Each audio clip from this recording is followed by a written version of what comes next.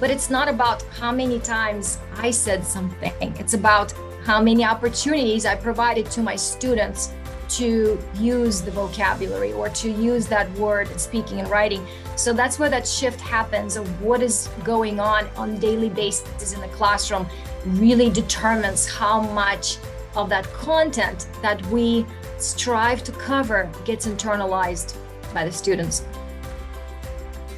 Hey everybody, welcome back to Highest Aspirations, an education podcast from Elevation Education that explores how we can help make an impact on our nation's highest growing student demographic, multilingual learners.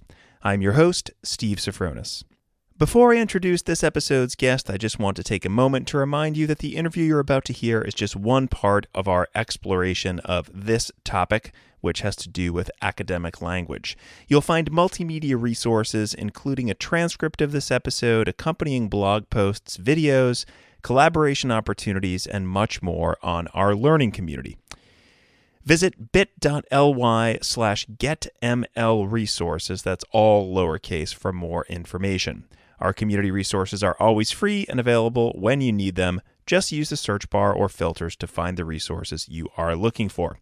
On this episode of Highest Aspirations, what is the difference between active and passive vocabulary, and how does the transfer from one to the other happen? What are some simple but effective ways educators can build in opportunities for multilingual learners to internalize and be able to use academic vocabulary in speaking or in writing? How can we build students' confidence in speaking as they develop new language skills in and out of the classroom? We discuss those questions and much more with this week's guest, Natalia Heckman. Trained in Russia as a technical writer and a translator, Natalia never thought about becoming a teacher, but after her first year in a classroom, she knew that teaching was her calling and her mission. Natalia has taught English and ESOL classes, assisted teachers as a secondary ELA and social studies instructional coach, and served as an ESL bilingual program specialist. She currently pursues her passion for linguistics and education as an educational consultant with Seidlitz Education. The trainings she's authored include Moving ELs Forward in EOC Writing and Building Better Sentences. Natalia holds a bachelor's degree in literature from the University of Houston at Clear Lake and a master's degree in school administration from Lamar University.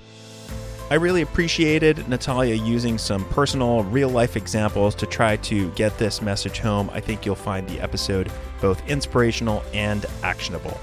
Enjoy our conversation with Natalia Heckman, and once again, thanks for listening. Natalia Heckman, thank you so much for joining us on Highest Aspirations. It's my pleasure to be here. I love your podcast. I'm so excited about the topic that we're discussing today. Thanks so much. And you're just another member of the Seidlitz family joining us to come on. We've had so many of you, and it's great to have this partnership and to kind of bounce ideas off each other. I won't say who it was, but just before this call, I was actually speaking with another person for another topic from Seidlitz. So you're doing great work over there. Thank you. So I want to start by level setting on a couple of terms that we're going to talk a lot about during this conversation that are in the title here. How would you define passive or receptive vocabulary versus active or productive vocabulary? Could you give us like a quick working definition and perhaps an example of each to kind of set the table for the rest of the conversation? Okay, so I'll explain where the terms come from, and I'll give you one personal example. It's a really simple concept, actually. As humans, it works for all people, not just language learners. We know more words that we can use. So every person has a passive or receptive lexicon, that internal word bank, and active or productive vocabulary, the words that we use. So the receptive vocabulary consists of words we recognize, we understand when we read a text or when we hear when we hear the words in speech. And the productive lexicon, these are actually the words that we can use spontaneously, more or less, in our own speaking and writing. This directly corresponds to language usage domains. And we always think about four. So listening and reading and speaking and writing. So these are, in the way that we use vocabulary according to those language domains. Our receptive vocabularies are much larger than our active vocabularies, and it's normal. It's to be expected. And I mentioned earlier, we understand more words that we actually know how to use. So my personal example, and actually I had to think about that. I'm going to use the word incendiary. So if you look it up, incendiary is something that is designed to cause fires. And I knew what the word meant when I heard it on TV. I knew what it meant when I maybe saw it in print sometime, but I never used it until this moment right now. So that's my first time actually saying out loud in our conversation here. This word, if I did not use it today, it would continue living in my receptive lexicon only, and it may never transfer to my active vocabulary. So unless I make an effort or unless I have a situation that allows for that transfer, it may never happen. Yeah, that explains. Oh, it definitely does. And I think like most people know what those terms mean, but I think I wanted to ask that question, even though it may have seemed a little elementary, because, basically because of the answer that you gave us. You just gave us a really good working definition of it. And I think the use of the word incendiary, which may or may not be a word that I've actually ever used on my own either, it might have been a part of my passive vocabulary, gives us a great example. And I think you've also illustrated the point that we're going to get into today is you actually have to sort of make an attempt to use a word to bring it into your active vocabulary, which is not easy. And as you were talking, I was thinking about, I don't know, as the older I get or what it is that I feel like I'm grasping, right, for these words that I've read about that I thought was such a great word to use, but I can't come up with it. This is as a native English speaker. So that kind of gets us to the next question I have for you, which is like that transfer, right? The transfer from passive to active vocabulary, as you just very nicely illustrated, does not happen on its own. You used incendiary. Hopefully you'll continue to use it a few more times, and then you'll wow people with that vocabulary word in lots of different places. For a teacher, it's a different situation almost, right? The motivation's different. How does a teacher go about making that transfer happen as quickly and as effectively as possible, but without overwhelming students, getting to the point of productive struggle, but not too much struggle where they don't want to do it? Okay, so from the perspective of an English learner, what is often overwhelming is actually sitting and listening for vast stretches of time to that Great continuous point. And continuous and like in an uninterrupted flow of speech, and especially in the foreign language. So, and I always ask whenever where I'm in training, or maybe there's a person who never learned a foreign language, I say, okay, turn on a foreign film with no subtitles and see how long it's going to, how quickly you'll get exhausted just from listening. That's why our English learners or multilinguals are so tired by the end of the day. Their brains are melting. It does take a lot of effort to listen, and that's what overwhelming. So number one, teachers can do is to allow time in our lesson plans for those conversations. And you probably know that we tend to overplan. When we run out of time, students' talk is the first thing that gets cut. So we sacrifice those priceless moments when the actual learning takes place. So when that language gets internalized for the sake of covering the curriculum, because there's so many things we have to get done. Mm-hmm. So it might be actually for us advantageous to turn our attention to the amount of time we purposefully allocate to student talk. And it has to start with planning. Another great point. I was thinking one of the probably most interesting professional development opportunities I've had was a really simple one. And it was just shadowing a student for a day. That was it. I shadowed a student for a day and I kind of reflected on the experience, got myself into what a student was doing. And I was teaching high school and I was utterly exhausted, just as I was when I was a student, because in most situations, the teachers were speaking the entire time. So I really appreciate you bringing that up as really one of the biggest pain points and what really exhausts students, particularly multilingual learners. And yeah, the other piece that people can certainly reflect on and think about a lot is what gets cut when you're trying to get through everything and how do you get those moments in. So much appreciated there. I've read a few of your blog posts, kind of how we started this conversation, although, as I mentioned, I love the work that everybody's doing at Silence. But in one of those blog posts, you referenced Marsano's 6-step process for building academic vocabulary. And you specifically talked about the fact that students need to negotiate the meaning of words through application. They essentially need to test them out and see if they can make sense of it, of them to others. If that's the case, how can teachers go about creating those kind of safe spaces where students at varying levels can kind of test the waters freely? Because that's an issue, right? Like what's the classroom environment like? So how do you set up an environment where not only are you not talking all the time, but you're creating a safe space for students to be able to take risks? It's a two-part question there. I'm going to take one piece at a time. So I'm famous for those two-part questions. Sorry. Okay, but I'm going to keep in mind for the second part. We'll get to Marzano steps, but you're absolutely right. The only way to learn a language is through communication. And that communication will not happen without the culture of respect and collaboration in the classroom. So when we invest time into teaching kids how to work in pairs, work in groups, how to praise one another, how to take turns, we're actually investing time into the right thing. And it does take time. Procedural side of setting up the language environment takes time. So, but it's worth it because that's how we create that risk-free place where languages flourish, where language learning takes place, because students need to be comfortable participating in those conversations with peers. And we know how awkward sometimes it is to even for adults to get a conversation started.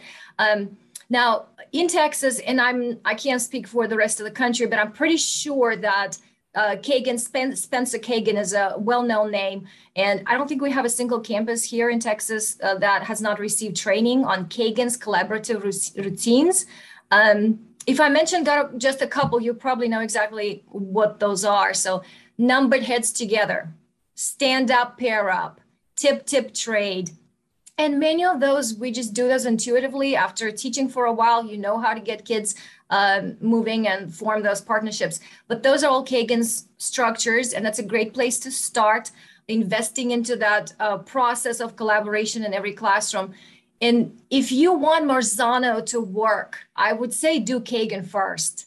So in going to Marzano, I was actually being silly in that blog. I said that there's a reason there are 6 steps in Marzano's vocabulary process. And you mentioned in the beginning that it takes more than once. Just hearing the word once does not transfer it from our passive receptive lexicon to the place where we can use it comfortably. So when I look at Marzano's process, it's really very helpful for me to have that framework. And all the steps start with the letter D. That's how I remember them. So describe, draw, do, discuss, and play. Play is the only one that's the oddball there at the end. So if I look at the Marzano's vocabulary 6 steps, it starts from the place where it's the teacher tells what the word means in basic, simple words. Then let's ask the student, tell me what do you think that word means? So the student describes, or the student tells in a way, shows a definition, understanding of the definition. And then the kids have a chance to draw. Anything, sketchnoting is so popular. It's such a great way to process that listening that we may be doing just through sketching something. And it's not about my artistic talents as a teacher. I don't have to be an artist. It's up to the students what they draw to create that memory cue. And then we go to that do part. So do something with the word. It doesn't even have to be conversational yet.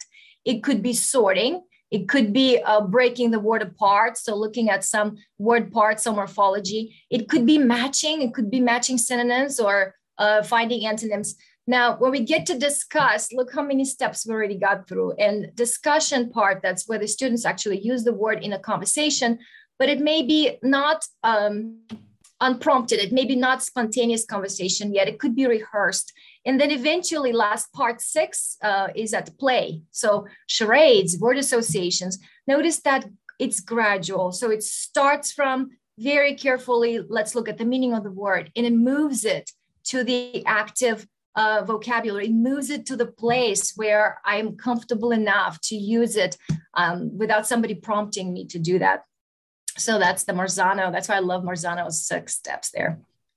Yeah. And I think, we have, or certainly I'll speak for myself as a former foreign language teacher. I mean, I had the tendency when I started to want to go from kind of zero to everywhere, like not follow those steps. And I think, I did that because I just didn't really have a great understanding of what we're talking about right now, how you incorporate those words from your passive vocabulary into your active vocabulary, but also because I saw how quickly, excuse me, many students, and this is particularly true for multilingual learners that we work with, they can generally pick up their social language pretty quickly, right? The informal language, because it's built on relationships and it's trust and it's just a different situation. But the academic language or the academic vocabulary typically falls behind, it lags behind, which of course can then mean that some students never get to the academic level that they want, or you have the issue with long-term English learners, or the problems go on and on. So what I'm going to ask you right now is kind of what I think I lacked as a new teacher, even not a teacher of multilingual learners, but a teacher of students who are learning Spanish for the first time. What are some simple ways that teachers can help students practice their academic language, especially when they're so much more, particularly high school students who I worked with, but I think all students, they're so much more motivated by the rewards of social language. So how do you pick those apart and really get them motivated to use that academic language? I think that what you just said is just so true. Why do we acquire social language quickly and rather effortlessly? Because of massive exposure. It's everywhere. It's on social media. It's in the class. It's in the cafeteria. It's in the playground. We talk at home, or we speak to somebody, friends, peers, family, maybe. Now, unless it's a foreign language and you're learning in a country where you don't have that part. But for the most part, as our multilinguals learn English, they do have the massive exposure to the social language. At the same time, they have the expectation of that negotiated output. They have to participate. They have to have that interaction with the language where they are expected to respond orally, in this case. In the academic register, it's almost the opposite. Much less exposure and very little expected production. So if I go into a classroom and I know that there is let's say it's a lecture, there's very little expectation of production of that. Whatever the vocabulary I hear, I will have to use it orally or in writing. Typically, we focus on comprehension, which is a great place to start, but it's just very often it ends at comprehension, never gets to that output part. And understanding something does not mean that you will be able to talk about it in using the vocabulary that is expected of you. Now, what are some things I can do? And I can just go through one domain at a time. So let's say I'm a teacher and we're in that lecture mode. I am delivering instruction. I want to stay in the academic register and I want to pronounce words clearly. I want to focus on a couple of, not 10. So the list of 10 would be something, there's so many words my kids need to know. What are those between 2 and 4 key terms that I'm going to draw students' attention to, create multiple exposure opportunities throughout the lesson? It's repetition. So I will just have to repeat those over and over and over again. If I'm lecturing and if I have slides on my screen, I want to point to the words that I pronounce. If I read a sentence from my slide, let's say, I want to track the print with my finger or with my laser pointer. So whatever is coming out of my mouth matches the print form of the word. So we enhance that connection between the sound and the print.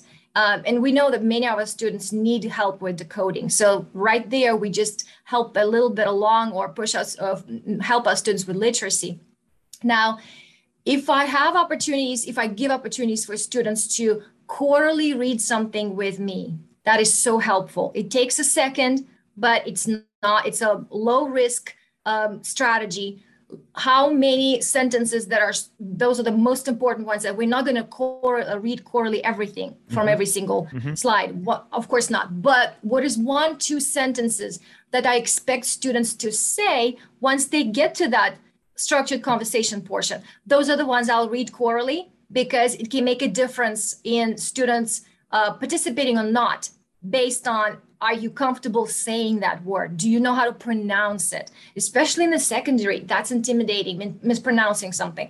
When I give my students the opportunity to partner read or read with a partner, the same paragraph maybe, or the same passage when it comes to content that I just delivered as a quick interactive lecture, it's different. It's helpful because now all that context that surrounds my oral speaking, so it surrounds my speaking. Let's say when my students are listening, they're also watching my body language. They have access to the visuals that I might be showing. I'm pointing to things. I'm maybe acting it out. I create that comprehensible input. Now it's the same content, but the students have to read it on their own. The nonverbal clues are removed. Can they use that vocabulary in reading, or can they figure out what the words mean when they negotiate the meaning just from the text, so just from reading? So this is just a quick follow-up there after me as a teacher delivering, students listening, then what can we do next? And of course, the speaking portion of it, I would set the expectations for structured conversations in every classroom. So when I go into the lesson, even if it's a lecture style, I know that production is expected of me. And it just makes a difference in how I listen and how actively I will be listening to certain key moments that I would be expected to even repeat. That repetition. Turn to your partner and tell your partner exactly what the teacher just said. And even that is helpful. But for our conversations to be structured and not just turn and talk, and it's not free for all. We set that language target. So let's say this is the sentence that I want my students to use. And these are the vocabulary words that I would like for my students to use. Maybe those are the ones that's in my pocket chart. QSSA. You might have heard about this, and that's such a great hands-on, the best sharing conversations, structured conversation strategy, because it takes care of the procedural side. It's helpful. So if you Google it, it's everywhere, and it's QSSA. It's a side-led strategy, my favorite. And the reward, you mentioned the reward of that social language, that we feel included when we feel part of the social group, when we can communicate effortlessly. So the interaction, the peer interaction with peers and feeling successful, it's the same really basic feeling you get from participating in the conversation with your peers. It's just the register of the language changes, but the reward, I think it's basically the same. Yeah, this might be a really simple way of kind of distilling everything that you just said, but I think it's worth mentioning. We started out by talking about the academic language and how, or sorry, not the academic language, we started talking about the social language and how it's everywhere, it's all around. And so you almost can't avoid it. Well, when you're working with that academic language and you really want students to be using it, you really have to kind of over prescribe it, right? Think of multiple different pathways to do it. And I think if you can think of it that way, if you're maybe a content teacher and maybe you haven't worked frequently with multilingual learners, this is something that can help. I mentioned at the beginning of the conversation how, I feel like the language that my passive vocabulary is increasing and my active language vocabulary is decreasing because I'm not necessarily giving myself opportunities to use them. But as a teacher, if you're building in all of those different tools and strategies, you're kind of compensating for the things in social language, which are all around. And I just think that looking at it that way might be a little bit easier to understand, because as a teacher myself, some of the things that I would do, some students get embarrassed by it. And if you notice that they're embarrassed by it, then it's hard for you, especially as, again, I keep referencing being a high school teacher. It can become difficult for a teacher to do those things because that's the last thing they want to do. But again, establishing an environment where that's okay, and then understanding it through that framework where you're kind of over prescribing, I think is really helpful. Definitely. I think almost like that prescription, like over prescribing, when we say that term, we feel that some sort of negative connotation attached to it, but we do need that. as we need to see and what the sentence looks like. What do you want me to say?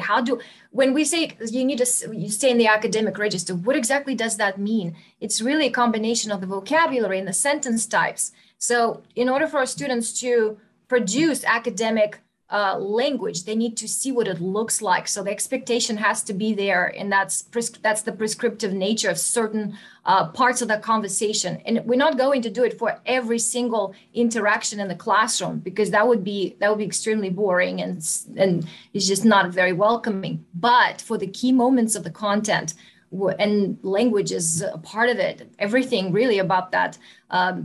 Content, internalizing the content, we cannot do it without having the proper language for it. So when we have this conversation with educators, very often I say, well, why do we need sentence stems? I can say it in many different ways. And I say, okay, well, you are a native English speaker. I'm an English learner. For me, in order for me to internalize this sentence or maybe that phrase, I don't need to hear it a billion different ways. I need to hear it one way, a billion different times. Yeah, I like that. So I'm going to say, okay, in order for me, if I want my students to truly internalize that language, they need to hear it more than once. And it will only happen if I set the standard and provide the structure for those conversations that will happen in my classroom. All right, so let me zoom out a little bit, because we all know that there are teachers who are working under great leadership with great curricula, who are doing great things. Those are a great combination. There's other teachers who maybe are experiencing a lot of shifting leadership, which is very common now, or curriculum is constantly changing. And so they're in their classrooms making great decisions every day about using academic vocabulary, for example. So that kind of brings me to my question here, which is like, how much of what we're sort of talking about here, how much is it related to curriculum development and design, as opposed to the individual sort of choices good teachers are making every day? And I guess what I'm getting at is, if the objective is for students to perform well in standardized tests or to get through a specific curriculum, how do you get teachers, or how do teachers go out and justify building in more time, as you said, for discussion and practicing academic language? I know that's kind of it's a tricky question. Maybe it's a little unfair, but that's a big one. It's important for a lot of people. It is, and it does. It's constantly on our mind. It's constantly these are the conversations that happen in the teacher lounges, right? So I see the curriculum as a pathway, and it has to be in place because it sets the goal of that vertical alignment. So as a teacher, I need to know what are some certain things that my students absolutely have to know before they move to the next grade. So that's, for the most part, the purpose of the curriculum. But it's the map. And it's the teacher who steers that ship. If let's build that analogy there, ship of learning. You have the guide, you have the pathway, you know where you're going, but nobody can make decisions for you. It's the teacher who decides on what happens in the classroom. That's why we cannot micromanage teachers. We can share information. We can share the best practices and just make everybody just stop for a second and pause and think, hey, no matter how many things, it's really not about how many things there are in the curriculum. It's about how many things are being internalized by my students. And for me, embracing the need of student talk, it really caused such a pivotal shift in my thinking that I reconsidered many things that were going on in my classroom. Yep. So it became more, it's not about how much I cover, but it became more, how much did you internalize, how much my kids internalized? Because if there were direct correlation between what we cover and how the kids test, everybody would be testing perfectly, because that's typically not the problem. We cover most of our curriculum or all of our curriculum. It's about that retention, retaining information, retaining vocabulary. So very often we hear or we say, well, I said something 100 times, right? Or I went over this 100 times, but it's not about how many times I said something. It's about how many opportunities I provided to my students to use the vocabulary or to use that word in speaking and writing. So that's where that shift happens of what is going on daily basis in the classroom really determines how much of that content that we strive to cover gets internalized by the students. Yeah. One thing that you said at the very beginning of that answer that I think a lot of people are going to pick up on is we cannot micromanage teachers. I think that's really important. And you like the point here is, yes, you need a solid curriculum to know where you're going and know where you need to get. But if you're sort of micromanaging and making sure that you do every little thing, there is not going to be that retention that you talked about. And so there's that kind of classic structure versus agency. Give the structure, but allow teachers to be professionals and do what they need to do. I love that. One thing that we hear pretty frequently here, I hear it all the time, both from my colleagues at Elevation and guests that come on the podcast, is that good instruction for multilingual learners is good instruction for all students. And there are lots of different ways to kind of look at that and kind of prove that point. And I've said it a bunch of times that, yes, that's something that I could work on as a native English speaker.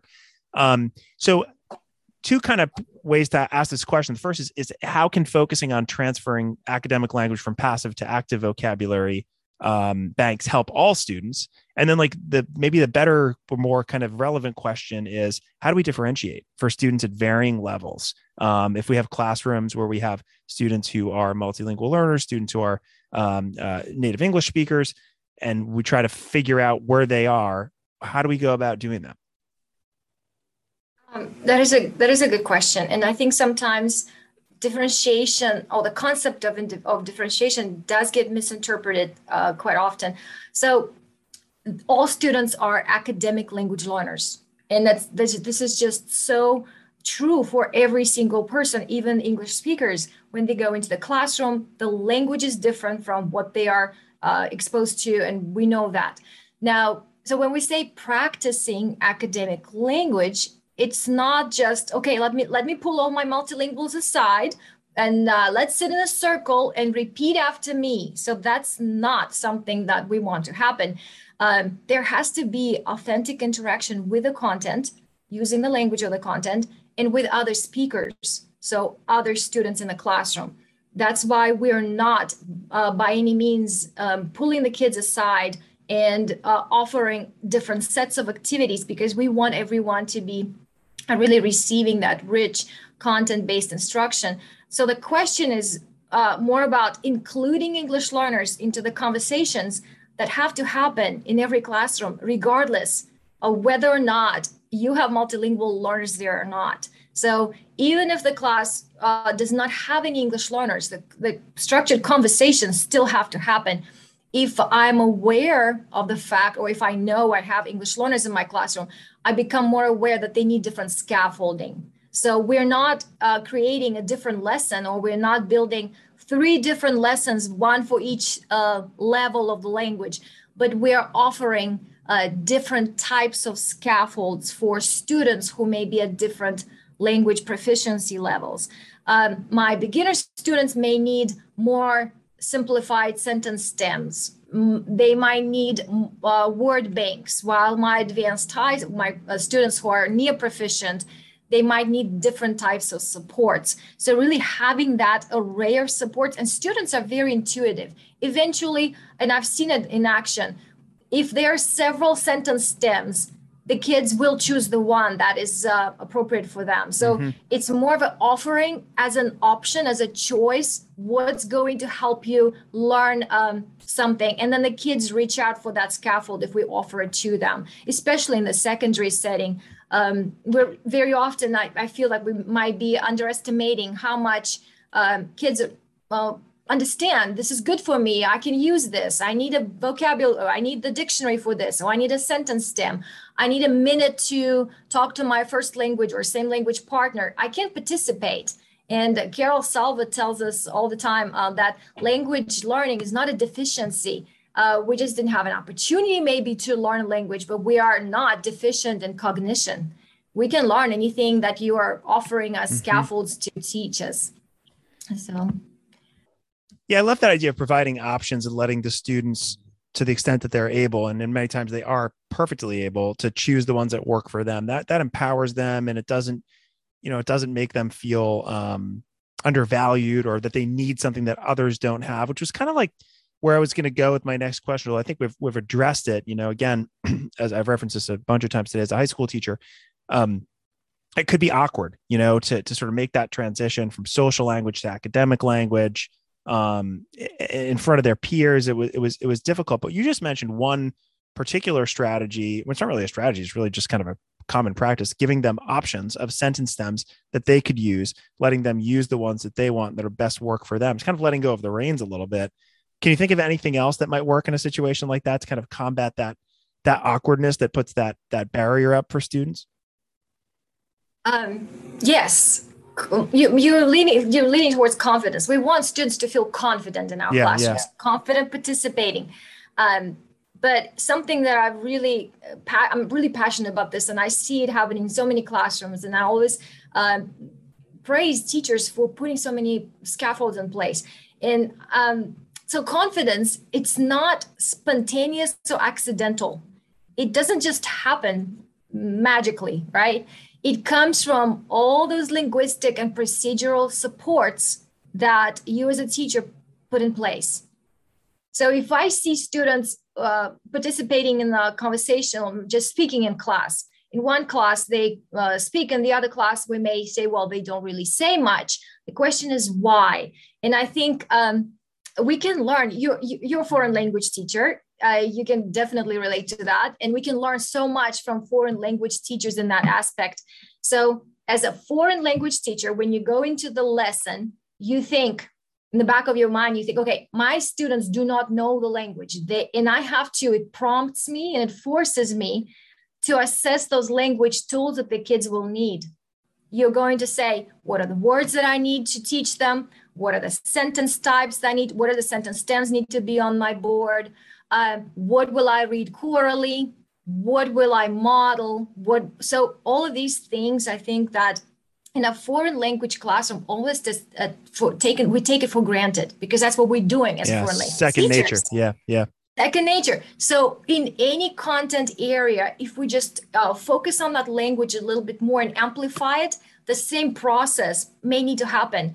And the term is like front loading those language tools and thinking ahead of time. If I want my students to speak, what supports will they need? Now I'll have to plan for those. Yeah, we see that, talk about that a lot in particular content class, particularly math and STEM classes, where you really, really need to have that vocabulary front loaded in order to get the content down, not only just have conversations, but to understand the content. And we've talked a lot about speaking and listening. What about writing? I mean, how do you leverage, as we do a lot of writing, how do we leverage writing activities to support transferring passive vocabulary into active vocabulary? Is that something that works similarly? Is it different? Is it something that we can plan for? I love the quote by Dr. Conti, and I'm reading his book. I just finished reading 2 of his books, but he says that you don't really know the word until you know how it behaves grammatically. And you just stop and pause there for a second, right? It makes you think. In writing, in my opinion, and it's just, it gives us time. It forces us to notice things in a language that otherwise we may not even notice. So in his book, and it's not in the blog post, but I'm just going to share it and see if it makes as much sense to others as it made to me as a language learner. So here's an interesting thing. When we listen to something, when we listen to a sentence, let's say, we do not process all words equally when we listen. We just skip over a lot of them. We focus on the words that carry meaning, and there's some other functional words we may not even notice, because we're focused on comprehension. In order for me to understand the gist of the message, I don't need to understand every single word in a sentence. So if you say, like, for example, you say, yesterday on account of rain, we stayed at home. I heard yesterday, rain, stay home. That's enough to figure out what was said, right? Right. I did not hear on account of. That's that academic register prepositions. I did not hear stayed. I did not hear ED at the end because it's enough for me because you said yesterday. My brain says, who cares about ED at the end? Yesterday's enough for me to figure out that it was past tense. So the way we process things while listening is enough to get the gist, that comprehension to happen. But in order for us to really use the language in speaking, and here we're talking about writing gives us time to say, oh my goodness, there's so many other things that I need to really slow down and notice in the language. So that's what happens in writing. It's when we give opportunity for students to write or record their thoughts or record the content that they just acquired from you as a teacher, or from the text that they read, or from the lecture that they listen to. There's an extra layer of difficulty, but that's good. That's that productive struggle a little bit. Right. It forces us to focus on the language. So what are some things we can do? Simple dictations. And now not many people do it in the secondary. It's helpful. Let's write down the same paragraph that we just read. Helps us to make connection between, hey, this is what I hear, this is what I write. Fill in the blanks, close exercises. It's very helpful because when I plug in certain words in a sentence, and it requires very little prep time. So it's the same paragraph that I used for reading, or the same paragraph that we read with my partner. Now let me mark out some words and have the students plug those back into the paragraph. Yeah, just repurposing. Yep. Repurposing, recycling the same things. We don't need to create anything new. And it's just, we also have that, we hit the mark for the multiple exposure, but it's a different type of interaction with the content. And of course, writing with paragraph frames, the same sentence stems that we just completed orally in my conversation with a partner, I can use as an exit ticket. And I say, okay, guys, there's sentence stems on the board. You can steal somebody else's answer that you heard during the discussion, or you can write your own, just one sentence, complete it in writing, drop it on the way out in the basket, or just submit it to me electronically. And I don't have to grade everything. So we always think that if it's writing, it has to be graded. Absolutely not. It's just another opportunity to have that interaction with the language and do it from the productive side of it. So where I'm the one producing sentences. Yeah, you become more like an engineer almost when you're writing sentences. You're really thinking about it, and you're being more deliberate about how you're setting it up. And I love what you said as well about the repurposing, of course, that it's not something new and you got to create something brand new. And that, yes, like, hallelujah, not everything has to be graded, right? It can be something that you're doing to give students another opportunity to learn, which I think is key. You know, we have that inclination often that if it's coming back to me, I must grade it and I must spend a tremendous amount of time on it. Not always the case. And that's freeing for a lot of people. So as we wrap up here, I want to get your take on something you wrote about in the blog post that I really loved. You gave an example about your professor of American literature and how it came back to you 15 years later as a teacher. I'm not going to give it away because I'll let you talk about it, but I think it encapsulates kind of the internal struggle that many teachers have about language, including myself. So again, I'm not going to preface that anyway. Can you tell us that story as we kind of wrap this up? Because I think it's a really nice way to end it. Yes, of course. It's quite embarrassing actually, but I did share it because I feel that we need to know that as teachers, we have the right to change our minds about things throughout our careers. And I was in my last year of finishing up my undergraduate degree, and I was in a class that I really wanted to be in because I heard good things about the professor. And I noticed about probably like a week or two into the semester that 30 to 40% of class time was spent in group discussions. And I was really not a big fan. I thought, oh my gosh, what's going on? So I eventually went up to the professor and I asked him, do I have to stay for those? I really don't want to spend my time talking to the people who know as much as I do. I'm here to listen to you. So please lecture away and let me take notes. And that was back then. And again, didn't have anything to do with education at that point. I was just there in that class to study literature. That was for the first time when I heard that term, internalizing knowledge. And he was kind enough not to be upset with me being so, I don't know, disrespectful almost. I really would never do anything like that ever again in my life. But you were curious. You weren't disrespectful. You were curious. Yeah, but it maybe was a little innocent. I know it's not something I remember fondly. It's not my brightest moment.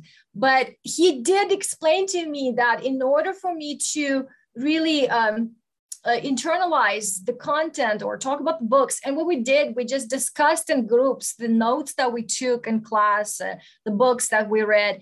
And he said, like, you really have to participate in those discussions, because that's a way for you to internalize knowledge, to internalize that content that I share.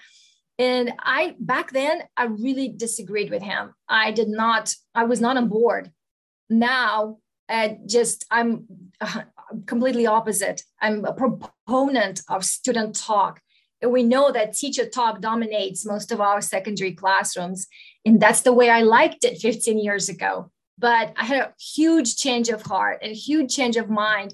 And that's why I shared this story, because it does take time to figure things out and to learn and it's okay. So it's one profession, I think, where you can go into the next year and do things slightly differently in your classroom. And you can see that how it works with your students, because it's definitely, we see the results pretty much very quickly of what we do.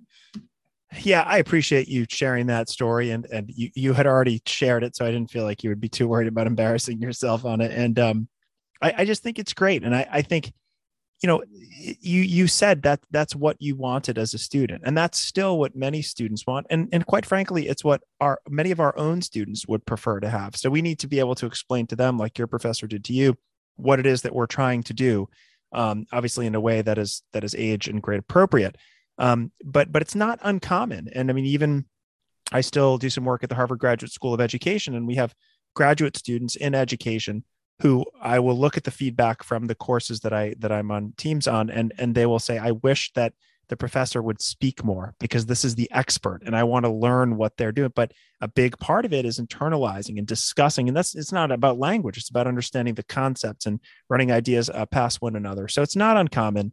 I think there are many of us who probably would admit that in certain situations, they would rather not be working in a group. They would rather kind of sit there and passively absorb. But at the end of the day, you're going to take a lot more from it if you're taking that time to process. That's a great story. I appreciate you sharing it.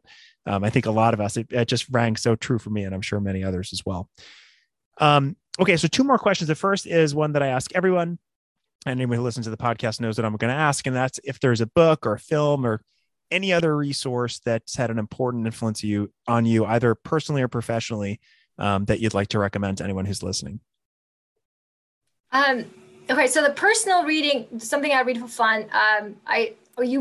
Everybody think if we teach the AP English, you might have heard about The Kite Runner. I just read 2 more books by Khaled Hosseini. He's right now, I think he's my favorite writer, my favorite author. I read And the Mountain Echoed, and I read 1,000 Splendid Suns. And most of his books, most of the plots are set in the 80s or the 90s in Afghanistan. And I think that book was really, it was good for me to read those. It's not going to make you an expert on Afghanistan by any means, but it gives you a different lens to see the culture, to see the current events. So I love the books, and it's such a beautiful language. And interestingly, he is a doctor. He's not even a writer. Well, now he is, but his first education for his first profession was medicine.